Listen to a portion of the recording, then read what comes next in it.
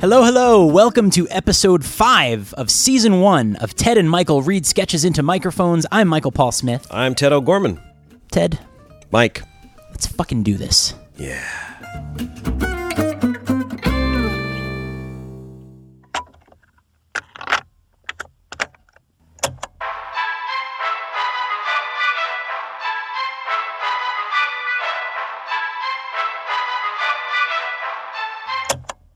Hello, this is Werner Herzog, presenting another episode of my award-winning interview series. Werner Herzog interviews Steve Zahn. With me, as always, Steve Zahn. I was told this was going to be at CBS television studios, and I'm in a basement with you, Warner. Hush yourself, Stephen. That's quite enough. Steve, you briefly played a bookstore employee in You've Got Mail, but as far as I'm concerned, it might as well have been called You've Got Zahn. Some people have credited you with the rise of the internet because of this film. I happen to agree. Well, Warner, I never invented the Some internet. may think it's shameful, but I sleep in a dress shirt Steve left in his trailer while filming War for Planet of the Apes. It still smells like you, Steve, which is to say, enchanting. Warner, don't... I'm currently working on a project called The Life and Times of Steve Zahn. Generations will vindicate my adulation of your life and work. I will be shown to be the only one who understood your full genius. All right. I must confess, on more than one occasion, I have quietly let myself into Steve's house late at night to make sure he's still breathing as he sleeps. That's weird, Warner. What if my kids saw you? They would be dispatched in a merciful way, Warner, what the... so as they would not scream and disturb your slumber. My God. Warner, what about the celebrity code, man? We're not supposed to stalk each other. That's all the time we have, Steve Zahn. Thank you for being here.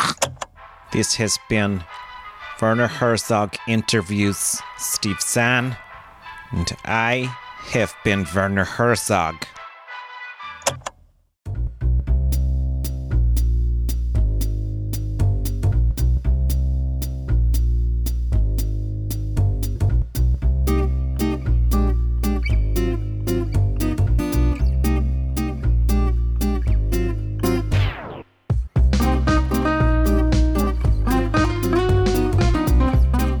And now, Ted and Michael present Wall Street Journal cartoons, described. Okay, so what we have here is a classic Wall Street Journal political cartoon from the 1960s. Okay. So we're in an IRS agent's office. All right. The guy's slick. He's got his phone, he's got his pens. Window? Big window. All right, so he's doing well for a bureaucrat. Very well, very well. He's got no shortage of pens either. Anything on the wall? Just a sign that reads, you ready for this? Yes. Internal Revenue Service. Got it. Because how else would we know? Right. And across from him is just the dirtiest hippie you've ever seen. He's got the long hair, the sandals, the oddly patterned vest. He made that vest himself. Put a lot of work into it. We know that he made the vest, or we're just getting that vibe? I'm just getting that vibe. He made that thing upstate in some commune. All right, and is he looking at us? His back is to us. Oh. But we see that he's got branches in his hair. Lots of hair, I assume. Oh, so much. Dirty hair? All the hair. Matted, yeah. And are there stink lines? Yeah, I think there are, yeah. I think that's what these are. Sweat All right. lines. Of course, the Wall Street Journal wouldn't have the hippie look a viewer right in the eye. No. And the hippie's head is down on the agent's desk. Like, forehead down? No, like when you were little and you put your head down in class, like when Sister Roberta would just say, like, Ted, just stop interrupting me and just put your head down. Oh, so like on top of your arms, like you're taking a nap in class kind of a thing? Exactly. Okay. Yeah. But either way, he's despondent, the hippie that is. The agent is delivering him some bad news. Is the agent happy about the bad news he's delivering? The agent is neutral, but probably very, very happy on the inside. This is Age of Aquarius for the agent. Gotcha. Okay, and what's the news? The news is, this is the quote, this is the caption. I'm sorry, sir. You can't list a blown mind as a capital loss. I get it. Right? Okay. because he's a hippie. He's a hippie, and he's useless to society, and this agent is just telling him... Your lifestyle can't be... Okay, at least, though, the hippie was trying to pay his taxes. I mean, that's one thing they're giving him. It's true. He's trying to do his part. He showed up at the agent's office. He's trying to make it right with Uncle Sam. Yeah. And this slick IRS guy is busting his balls. They don't have anyone else to go after? This is why the country's in the shape that it's in. You know, no good deed. So, 1960s cartoon still rings true, though. Yeah. Although I don't see a lot of hippies actually going to the IRS to volunteer to pay their taxes. That's true. That part rings less than true. I feel like that's a Wall Street Journal idea of what a hippie should be doing. Right. But that hippie probably grew up and voted for Ronald Reagan and is now a member of the NRA. So, yeah, that's probably true. Thanks, baby boomers. Thank you, boomers. This one goes out to all the baby boomers out there. In your fat-ass Docker pants. This has been Ted and Michael present Wall Street Journal cartoons described.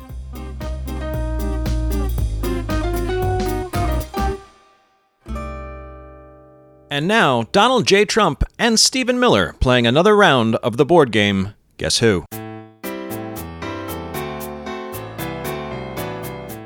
Does your person have a pussy? Yes. Does your person still believe in trickle-down economics? Yes. Would you grab your person's pussy? Only if I was super bored on an airplane. Does your person support clean coal? He supports it. Does your person look like any of your wives? Before, during, or after their marriage to me? Any of those. Okay. Yes. Does your person have reading glasses and gray hair? You know it. Is your person wearing pink? No, but I can tell you that your person is pressed in. Got me again. Man, you're too good. It's true. I have a terrific brain in my skull.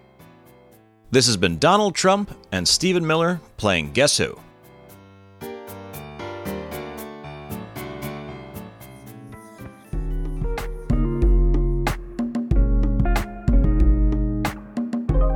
And now, Ted and Michael present new terms of endearment and sweet nothings you should feel free to use with your partner. You're my little wheatgrass shot. You are my little shot of wheatgrass. You're my little Hans Klopek. Your hair is orange, and you're always wearing suspenders. And you eat sardines like they're Sour Patch Kids. You are my lil working rotary phone. Kitschy, but so unnecessary. You are the barium drink before a sonogram. You just light me up inside. You're a wise potato chip. Number 2 in the market, but still totally solid. You're my Zodiac killer. Enigmatic, confident, and always talking about yourself. You're like background music. I'm not paying attention, but you're always there. You're not exactly a placeholder. But if something better comes along, I'm gonna check it out before I flat out say, no, sorry, I'm married. Exactly 1 year ago today, I remembered your name after a year of calling you Sport. That day was the day that you told me, no, your name was not indeed Carol. It was Janine. Do you remember that, Janine?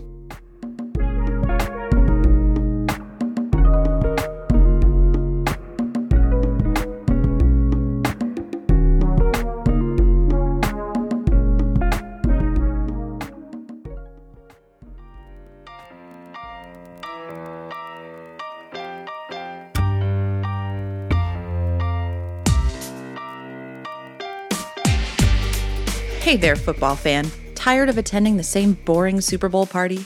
Wings, nachos, and dips sure are boring year after year. But more importantly, they get in the way of your drinking. You're working on a nice buzz when someone hands you a plate of nachos, and in no time at all the tortilla chips have soaked up the alcohol you worked so hard to consume. Well, not anymore. Get sauced with Smirnoff Nacho Vodka Sauce. It's classic Smirnoff vodka, blended with an artificially colored cheese substitute and thickener. No longer will pesky food get in the way of your drinking. So next time this happens, Pete, want some nachos? you'll have the perfect response. I've brought my own, you fat fuck. I'll eat this stuff off your wife's fat ass, you shit.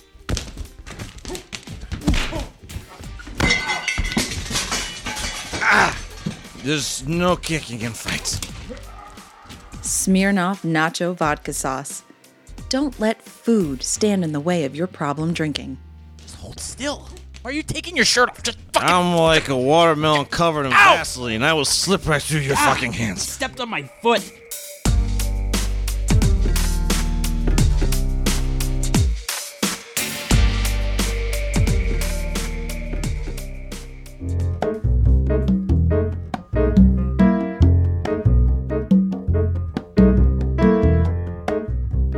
Thank you guys for tuning in to episode 5 of Ted and Michael Read Sketches into Microphones. That last sketch featured my lovely wife, Hallie O'Gorman. Mike, how do you think that that episode went? H-Rog.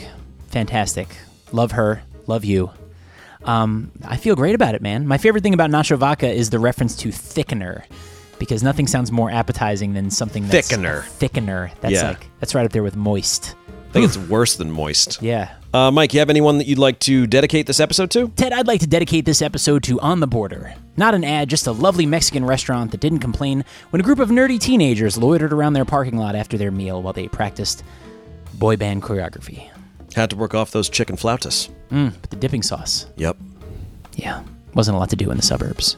No, there wasn't.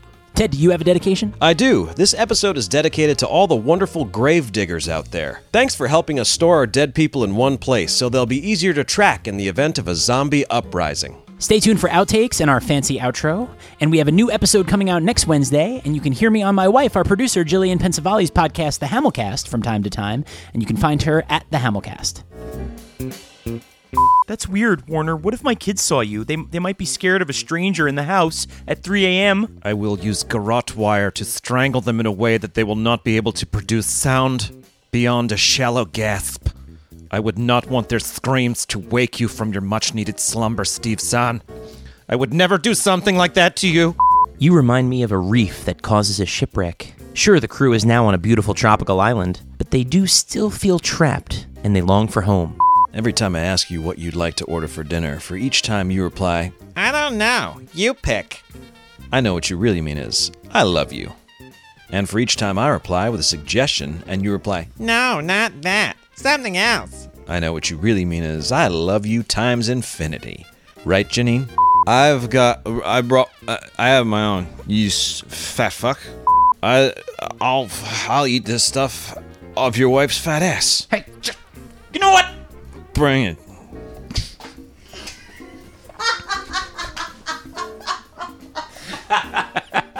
He's so confident. I really like how you ended the first one with you shit. I thought that was really good. Oh, wait, your wife's fat ass, you shit? Okay. All right. You can't kick me out of here. I won't want to leave anyway. This party sucks. You don't know how to host anything. God. You couldn't even host a goddamn Groundhog's Day, you son of a bitch. How do you fight so well when you're so drunk? I grew up in a street gang.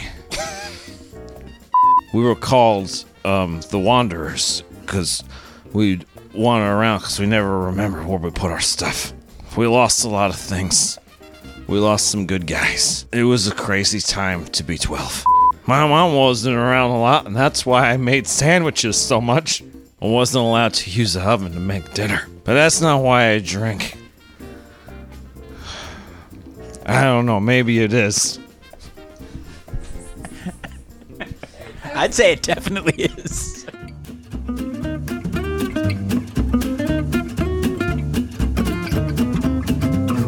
Ted and Michael Read Sketches into Microphones was written by Michael Paul Smith and Ted O'Gorman, with some room for improvisation because this is a comedy podcast, you guys. We're not tied to the page. The podcast was produced by me, Jillian Pensavali, and edited by me and Michael Paul Smith. You can subscribe everywhere you get your podcasts, and we'd really, really appreciate it if you rate and review us on Apple Podcasts. Those reviews help a lot, and to be honest, you don't want to be on Ted's bad side.